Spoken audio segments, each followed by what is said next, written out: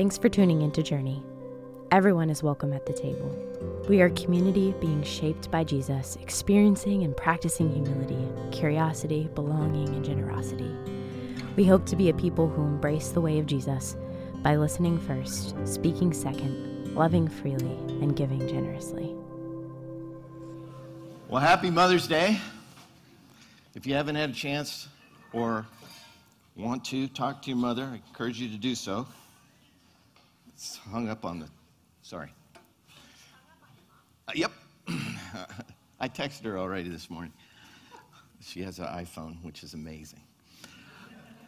If you haven't met me, my name's Kevin. I'm one of the pastors here at Journey, and so glad you decided to join us this morning, whether you're online or sitting in this room. It's a great day because it's not raining. And we are in the middle of a series that we are calling the Upside Down Kingdom. We took a little break over Easter, but we've come back to it. We're in Matthew chapter 6. If you want to open your Bibles there, but you're going to want to wait a minute because I got a little bit of an introduction to this. We want to encourage you, first of all, if you have questions concerning what is happening in this conversation this morning, you can text them in. I think the number will pop up on the screen. There it is. At home, obviously, it's going to be hard for you to raise your hand, but feel free to text. Susie's monitoring the text line. And there'll be a natural break in here at some point where I'll ask you if I have questions. So if you're an extrovert and you want to talk to everybody in the room, including me, feel free. But we are in the process of a 2-week excerpt on prayer. And last week, Mike spoke on prayer being something that can be used in 2 ways. One is as a public display of piety, or also a way to be, should be more in private. So now this morning we're going to dive into the Lord's Prayer. But before we do that, I'm going to take you and meander you a little bit through a passage of Scripture that you're all very familiar with. And I know it's Mother's Day, and I'm probably going to get a text or an email on this, but I felt like we don't fully grasp all the time when we step into this idea of prayer who we're talking to. And a lot of that revolves around cultural norms. Some of it revolves around the way we were taught. And a lot of it, I think, is the baggage we bring with us from our relationships with our parents. And so with that, I want to take you actually to Luke chapter 15. And we're going to read verses 11 through 32. And you're going to know the story. It's the story of the prodigal sons. And I said sons, not son. So it wasn't an error. And a prodigal father. And I want to invite you into just focusing a little bit on who the father is in the story. Because I think the story of the prodigal helps us understand prayer better in light of our understanding of father. And so please listen as I read. I'm gonna stop after verse 20 and make a few comments, so it'll be interspersed throughout. Jesus continued, "There was a man who had 2 sons. The younger one said to his father, 'Father, give me my share of the estate.' So he divided his property between them. Not long after that, the younger son got together all he had, set off for a distant country, and there squandered his wealth in wild living. After he had spent everything, there was a severe famine in that whole country, and he began to be in need. So he went and hired himself out to a citizen of that country, who sent him to his fields to feed the pigs. He longed to fill his stomach with the pods that the pigs were eating, but no one gave him anything. When he came to his senses, he said, 'How many of my father's hired servants have food to spare, and here I am starving to death? I will set out, go back to my father, and say to him, Father, I have sinned against heaven and against you. I am no longer worthy to be called your son. Make me like one of your hired servants.' So he got up, went to his father, but while he was still a long way off, his father saw him and was filled with compassion for him. He ran to his son, and he threw his arms around him and kissed him." Just a couple of points before we continue the story. And the first is this, is that what we begin to recognize in this story is that the father is not controlling. The father allows the children their agency. He allows them to make decisions. He allows them the freedom of good choices and bad choices. And that is really important, because oftentimes when we approach God, we will go into his presence thinking that he is controlling. And yet, he allows us and invites us as we are. And thank you for that water, Sam. I appreciate it. Yes. Yes, great care, Pastor. Okay. The second thing is, and I love this verse 20 is so good. So he got up and went to his father, but while he was a long way off, his father saw him and was filled with compassion for him. There is this sense of where we get the picture that the father is watching for him. He's looking. He's waiting. The father runs to him. He's excited to see him. Even in all the bad choices, all the mistakes, all the things that went wrong, the father runs to him and is excited to see him. I don't know if we approach God with the idea that he's excited to see us. Even in our sin, in our mistakes, in our bad choices, the Father is excited to converse with us. The Father was filled with compassion for him, was filled with compassion. His disposition towards the Son was such that he knew that he had made the mistakes. He knew that he was a screw-up. He knew that he took the stuff that God had given him, the Father had given him, and he squandered it all. But yet he's filled with compassion. I don't know. Sometimes when you come into the presence of the Father, that's not what you're expecting, is compassion. This may not be your experience, but it is the experience with many with parents. Their expectations are high. You don't fulfill those expectations, but this is how Jesus describes the Father to his people. And then the story continues. The son said to him, "Father, I have sinned against heaven and against you. I am no longer worthy to be called your son." Notice that the compassion came before the confession. Notice that the run came before the confession. Notice that the eyes of God was looking before the confession. Comes the confession. So it's like God doesn't even hear, or the Father doesn't even hear what he says. Because what does he say? But the father said to the servants, he doesn't even talk to the son. The father said to his servants, "Quick, bring the best robe and put it on him. Put a ring on his finger and sandals on his feet. Bring the fatted calf, kill it. Let's have a feast and celebrate. For this son of mine was dead and is alive again. He was lost and is found." So they began to celebrate. The father celebrates relationship when it's restored. The father loves relationship. And in that relationship, he's inviting us into a conversation with him. He throws a party.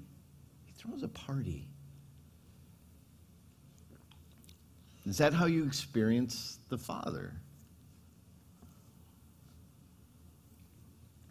And he is so forgiving. He's quick to forgive, quick to restore, quick to embrace.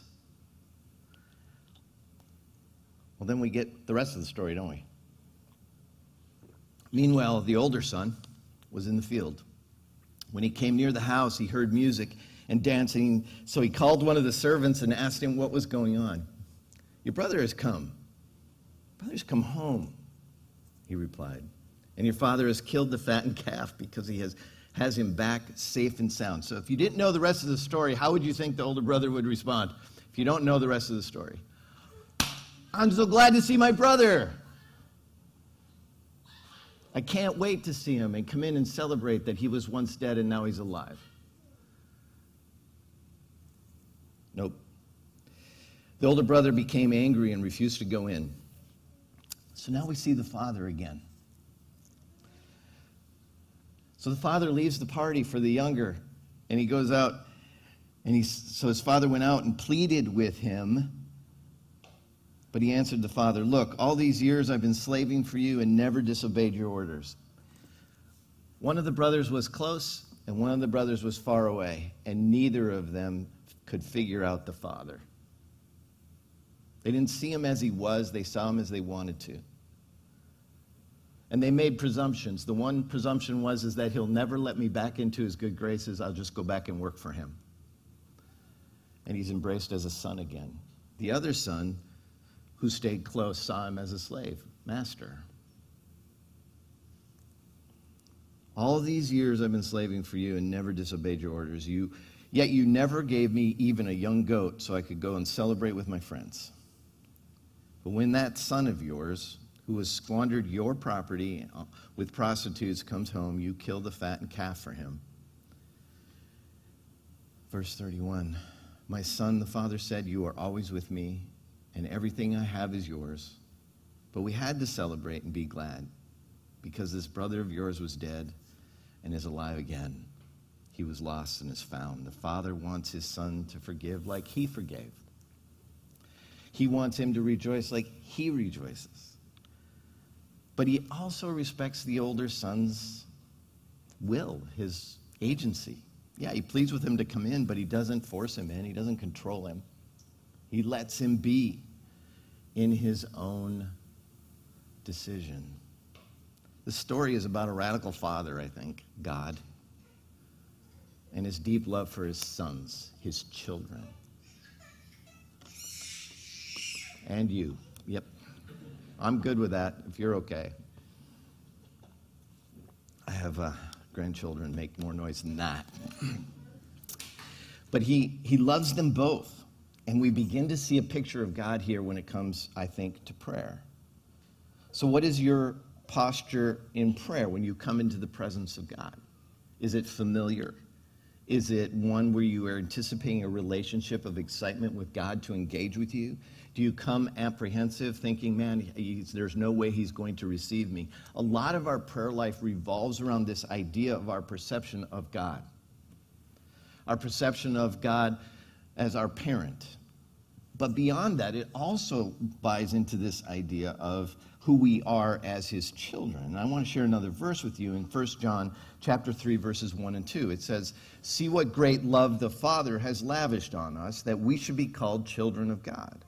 And that is what we are. The reason the world does not know us is that it did not know him. Dear friends, now we are children of God, and what we will be has not yet been made known. But we know that when Christ appears, we shall be like him, for we shall see him as he is. There's this picture, right?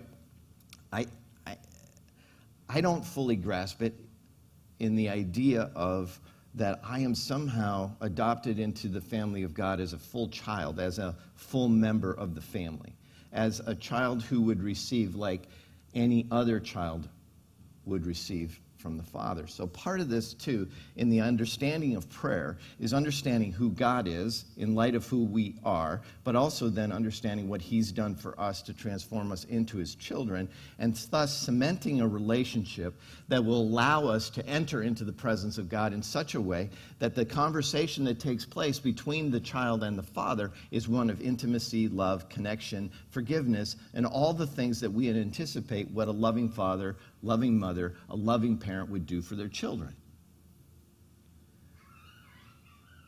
But I guess for us, the question then sits, there's a question that hangs over that, is A, do we really believe that? That God is predisposed towards us, that he condescends to us in such a way that we begin to recognize that what he brings to this conversation is his full attention. What he brings to the conversation is beyond his full attention, his deep adoration for us. What he brings to the conversation is a deep love for us, a sense of forgiveness, a sense of acceptance that we can't find anywhere else. Do we believe that? And do we believe that we're actually his children? Because our identity matters in this. Because the moment we step into that relationship with God, there is a conversation that takes place that implies intimacy. Or it implies I've got to earn the intimacy. I've got to be good enough. See, the younger son believed with his whole heart that he had to figure out how to win back his dad. He had to figure out how to get back into his good graces. He didn't think he could, so he was willing to take less than, to just be cared for, to be taken care of, to be a hired hand. Just so you know, sometimes that's just life, right? That sometimes is my prayer.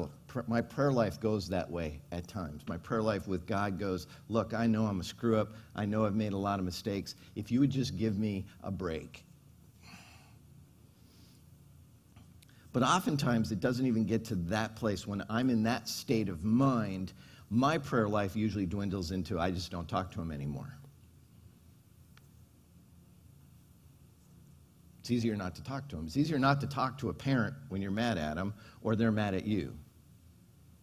When it isn't the way you want it to be, it's easier just to distance yourself and be apart. You can live in the same house with somebody and not talk to them. You can be somebody's child and not be in relationship that's deep enough to have a conversation. Doesn't negate the child-parent relationship. You're still their child. You're still their parent. As much as we try. We can't do this perfectly. But the essence of this is what is so different from the way that this crowd learned in that day how to pray. Prayers were not about intimacy. Jesus is proposing that there's this new way to come into the presence of God without an intermediary, without somebody who stands in the gap, without a sense of distance, but up close. And you have a God who is described in this as one who runs to talk, to embrace, to forgive. So I have a question that I think all of us need to wrestle with. Is that how you perceive your relationship with God?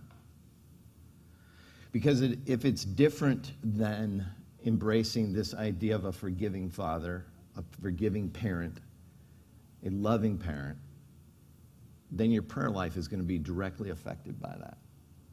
How you engage in conversation with God matters. And so I know that that's a broad, sweeping, brief introduction. Are there any questions about the idea that this relationship between us and God is a parent-child relationship? And that it is not a matter of earning that? Are there any questions around that idea? Or your identity in Christ, that you are a child of God? Because those two things add up to where we're going with the child.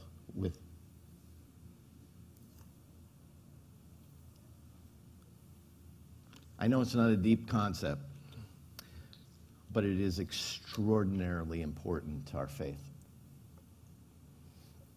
How we see God matters. Okay. I know I didn't explain it that well, but let's go. Yeah. What if you don't see God that way? How do you change that? That's a good question. Thanks, Earl. What if I don't see God that way? How do I change that?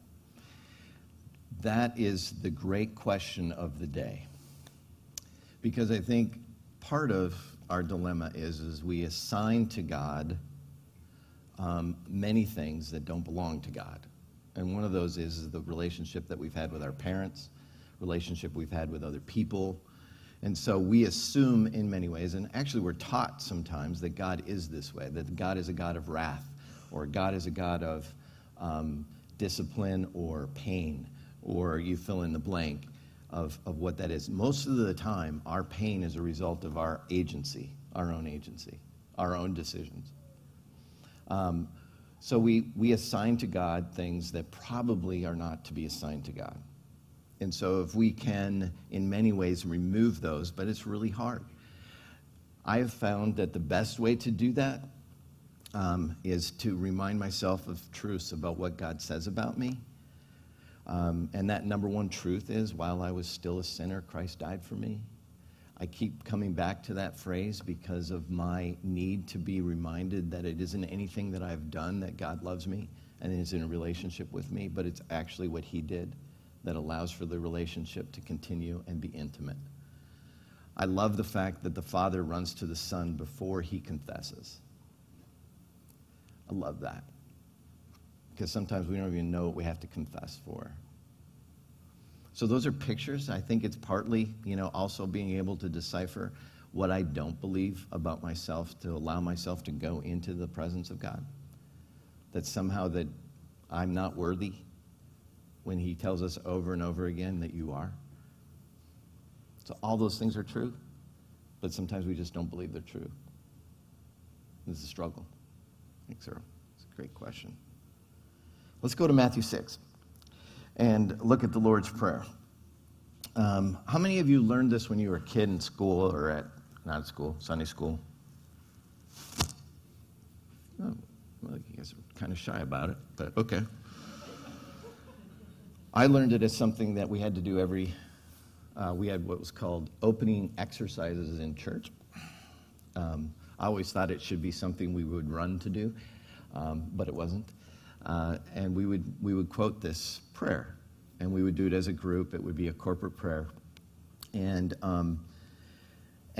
for me, it just lost total meaning as a child. It was just something to get through. Oftentimes, we would say it as fast as we could. We'd race, and so as I've gotten older, to parse this out a little bit has been really helpful. But I'm going to start up above in chapter 6 of Matthew, verse 5. It says, "And when you pray, do not be like the hypocrites, for they love to pray standing in the synagogues and on the street corners to be seen by others. Truly I tell you, they have received their reward in full. But when you pray, go into your room, close the door, and pray to your Father, who is unseen. Then your Father, who sees what is done in secret, will reward you. And when you pray, do not keep on babbling like pagans, for they think they will be heard because of their many words. Do not be like them, for your Father knows what you need before you ask him. This then is how you should pray. Our Father in heaven, hallowed be your name. Your kingdom come, your will be done on earth as it is in heaven. Give us today our daily bread, and forgive us our debts, as we also have forgiven our debtors. And lead us not into temptation, but deliver us from evil." And so we see again the context of prayer. We see the context of prayer when Jesus says, address him as Father. And the significance of that is missed on us many times because we have been taught over and over again that God is our Father. And yet, in this would have probably been one of the more shocking things they heard him say, because he uses the intimate word for Father. He uses Abba. He uses the close up. The word dad or daddy would be significantly more attuned to what we would say. Or a young child just even calling their dad, dada. But it implies that when we step into that relationship, it is that we are the child, he is the parent, and with that comes this intimate relationship that allows us to be in a relationship where we don't have to use abnormal words to talk to him. What I mean by that is this. I've been in a lot of churches, and I've been around a lot of pastors and elders over the years. And I remember at one of my churches, one of the elders was known for the way he prayed. And what I mean by that is an older guy, he had a radio show. His first name was Richard, and people would say, just wait until you hear him pray. And I'd be like, really? And so we were sitting in a elder meeting one night, and he started to pray. And I've known him, but not heard him pray before. And his whole vocabulary changed. Oh, Lord. It became this presentation. He wasn't praying to God. He was praying so that he could be heard. And his vocabulary totally changed. He talked in ways that he doesn't normally talk. He talked in ways that somehow made people go, oh, I love the way that guy prays. And it misses the point of prayer. We are to use normal language in a normal voice when we talk to God, because we are normal people talking to a great God, but he invites us into this child-parent relationship, and he says, come to me and talk to me. Don't try to perform for me. When your prayer becomes a performance, it misses the point. And so part of the wrestling with this for me has always been in church, prayer has been something that has been elevated to a place where I thought I never did it right.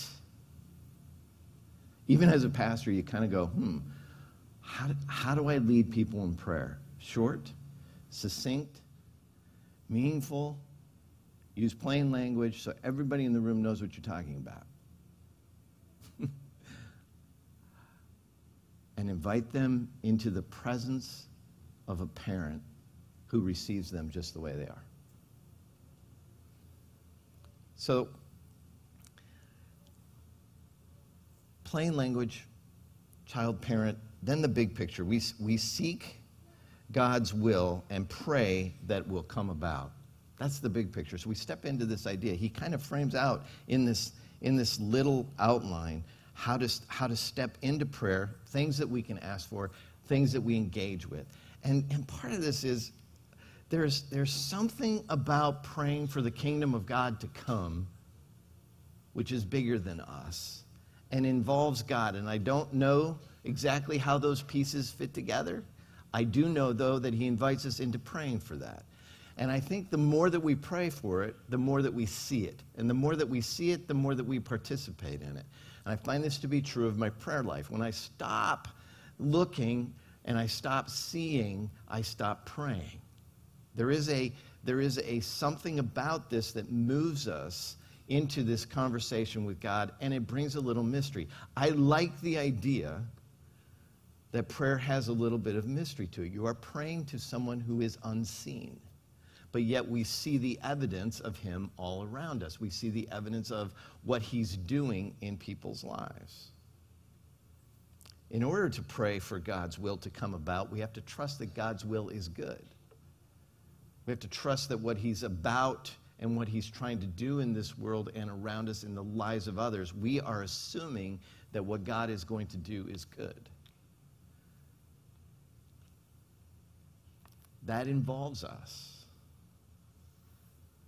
It is to believe that the kingdom of God is rooted in his forgiveness, in his grace, in his kindness, in his wanting to throw a party for his people. There is this understanding among his people, among his children, that we enter into when we pray for these things, something changes. The third thing is we pray for our needs. And when we pray for our needs, we're asking what we need today. It's a posture of dependence and trust. And you may think, yeah, that's pretty obvious. That's pretty simple. But yet it is included in here that we would pray for our daily bread, that somehow in this is an understanding that even our very sustenance is dependent upon God. Now, this is a hard one for us Americans because we don't think that. We think it's based upon Kroger and our ability to go to Kroger and get what we want to eat. Okay, Publix, Whole Foods, Amazon, wherever you go, for those of you who don't like Kroger. Really.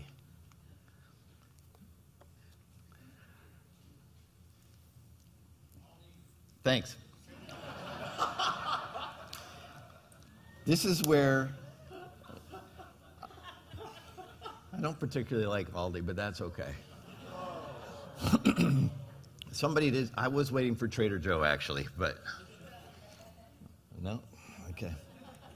Susie likes Trader Joe. Okay. This idea of daily need is often missed on us because we don't live in an agricultural environment or world anymore. We live in a different kind of economic culture. We don't rise and our life doesn't rise and set on the weather. It doesn't, whether we have a good crop or a bad crop. And oftentimes this idea is missed on us. But yet, it is such a principled part of understanding our relationship with God that we often miss it. Because we are so self-sufficient, We find ourselves not needing God. We find ourselves in a day in, day out routine that doesn't even include God because there's no need for God. And this is probably one of the more grounding statements in Scripture, that we would pray for our daily needs, that we would be reminded daily of our need for God, that we would somehow enter into this prayer relationship with God. We would enter into it and say, it is to understand that the child has to go to the parent to eat. Children at certain age figure out how to eat themselves, right? Maybe not. But as I watch my kids grow older, what they would pick to eat and what I would give them to eat were different. We were talking about this last night. We were talking about, did you know that they came out with a Sour Patch cereal?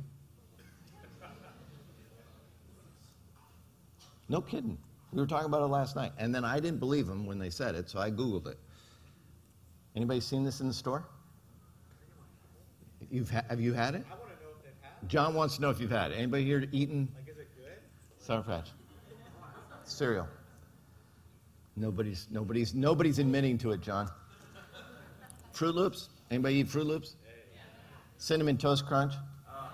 Apple Jacks? Well, wow, we're right in your food group. Food group.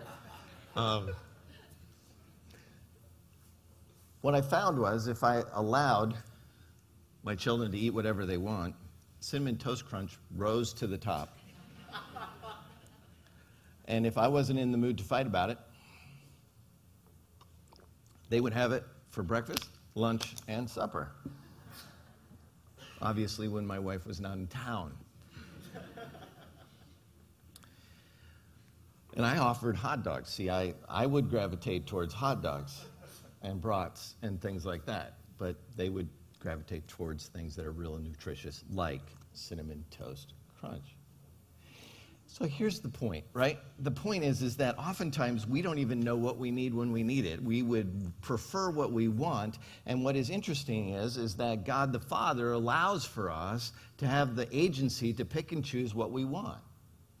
And oftentimes it moves us into this place of self-dependence, because oftentimes what we are actually choosing, God would choose something else. And it's easier not to ask, it's easier just to do. And so the other part of this equation that I think is really difficult, especially for the world we live in today, is to say that I am dependent on God for my very existence. And that's what he's saying here. You are dependent, I am dependent on God for my very existence. And what I mean by that, our lives and our sustenance are not our own devices. We were given gifts, we were given talents, some of us went to school, some of us, there's just a myriad of things. But all of those were dependent upon other equations. Other things had to happen for us to get there. And oftentimes we just forget. I've heard stories of people where they said, I pull myself up by my own bootstraps. So where did you get your bootstraps? Yeah.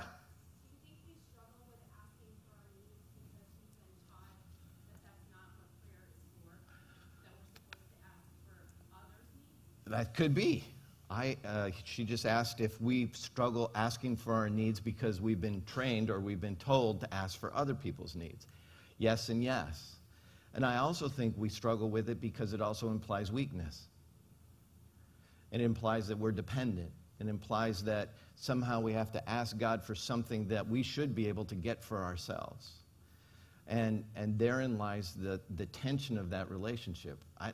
My children never struggled with asking me for stuff. And I didn't want them to. I actually wanted them to ask me.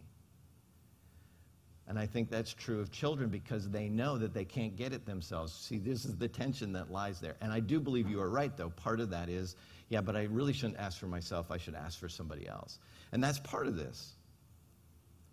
But simply put, humans need to eat. And it is God who provides that. And then there's this relational component. He says forgiveness is the center of the kingdom life. Forgive those who sinned against you as I've forgiven you. So there's this connection, right? Forgive me my debts, forgive those who trespass against me as I forgive those who trespass. There's this connection in the kingdom life because it is the carryover. We even see it in the story of the prodigal. We see it in this idea that forgiveness as the center of the kingdom life, of the kingdom of God life, is paramount to relationship within the kingdom. And that God deals with us and how we are to deal with one another. It's part of our prayer life. It's saying it out loud. One of the things that I try to say out loud is, Lord, allow me to see the blind spots where I failed to forgive. Because I fail to forgive. I have a tendency to either ignore it, suppress it, and just move on, or I become bitter. Unless I forgive. That's part of the kingdom of God. And so when we invoke the will of God, when we ask for the kingdom to come, we are in essence saying the kingdom will come as we extend forgiveness to one another, as God has extended forgiveness to us. I know you know this. I know inherently you've heard this probably countless times, but it's not often that we engage it in such a way that it's part of our relationship with God in a very obvious way. Forgiveness is one of the hallmarks of the kingdom of God. When we withhold relationship, we're acting very human. When we extend forgiveness, we're acting very divine.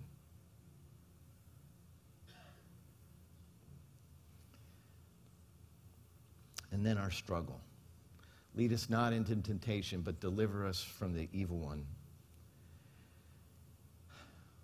If there's one thing the evil one doesn't want, is for us to extend forgiveness, to feel forgiveness, to be in relationship with the Father, to get any kind of comfort from the Father, to be able to extend any kind of comfort to somebody else, to receive kindness from the Father and extend kindness to others, to be able to live in such a way that it extends the kingdom of God. So He, in all His efforts, wants us to be disconnected from the Father. And if we can be disconnected from the Father, forgiveness is hard, kindness is more difficult. The idea of the kingdom of God becomes a mystery rather than a reality. That's the invitation. The divine element of prayer is the supernatural idea that the kingdom would come. And we would embody that. We've been talking about it for months, what it means to embody the kingdom of God. But the simple principle is that through the work of God in our lives and through this idea of relationship and through transformation of the work of God in our lives, we begin to act like people who are kind to one another, that encourage one another, that actually care about one another, that we would come to the party of the prodigal, that we would step into that party and go, this is where I belong. I know that this person doesn't deserve it, but either do I. See, the prodigal didn't deserve the party. But either did the older son, because the older son didn't get the father any more than the younger son. But they were both invited to the party. Here's my question. Do you feel like you're invited to the party?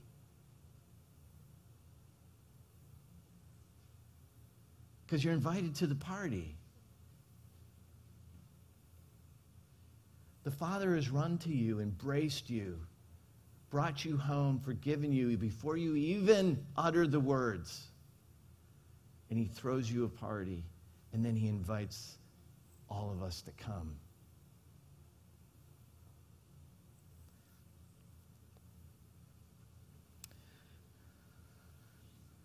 It's an interesting Jewish saying that I want to share with you from a later time.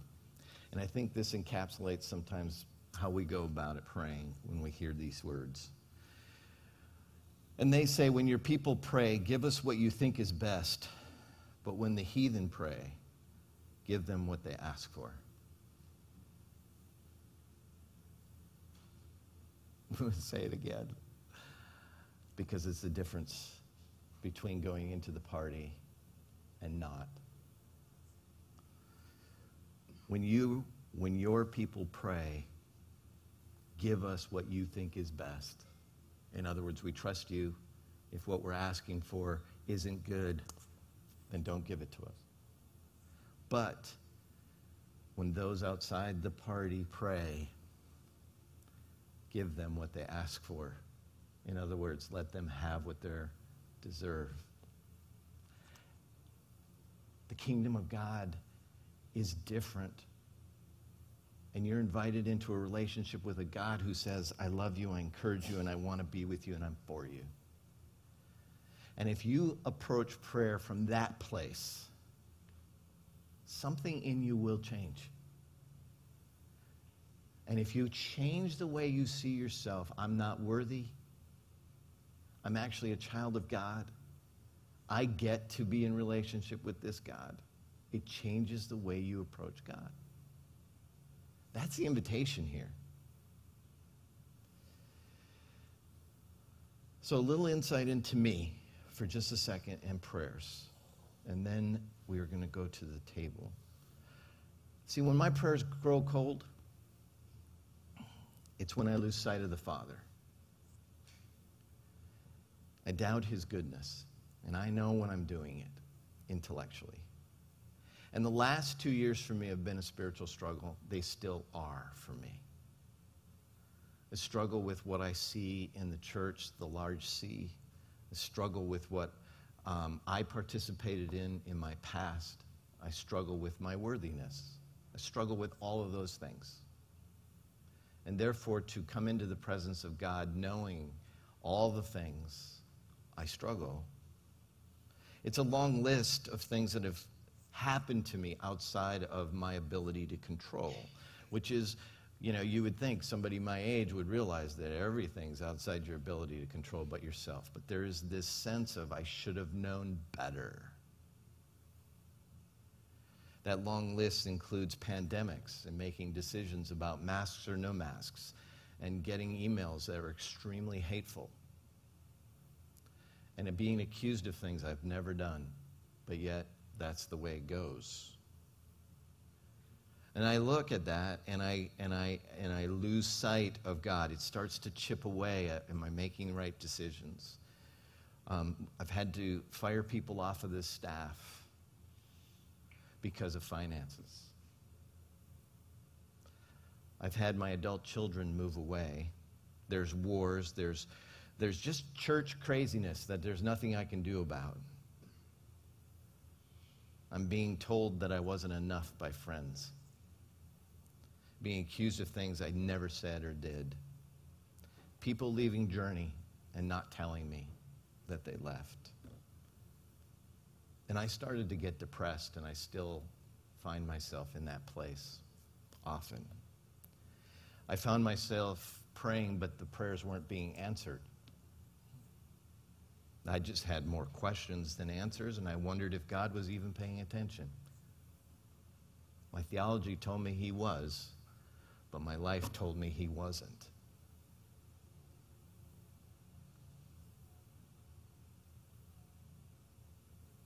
I could not see his goodness anymore. So I started to doubt. I wondered if I was a fool. Have I really given my life to something that's not real? My prayers became less frequent. God became more distant. I allowed my circumstances in my life to determine my relationship with God. And it was sad.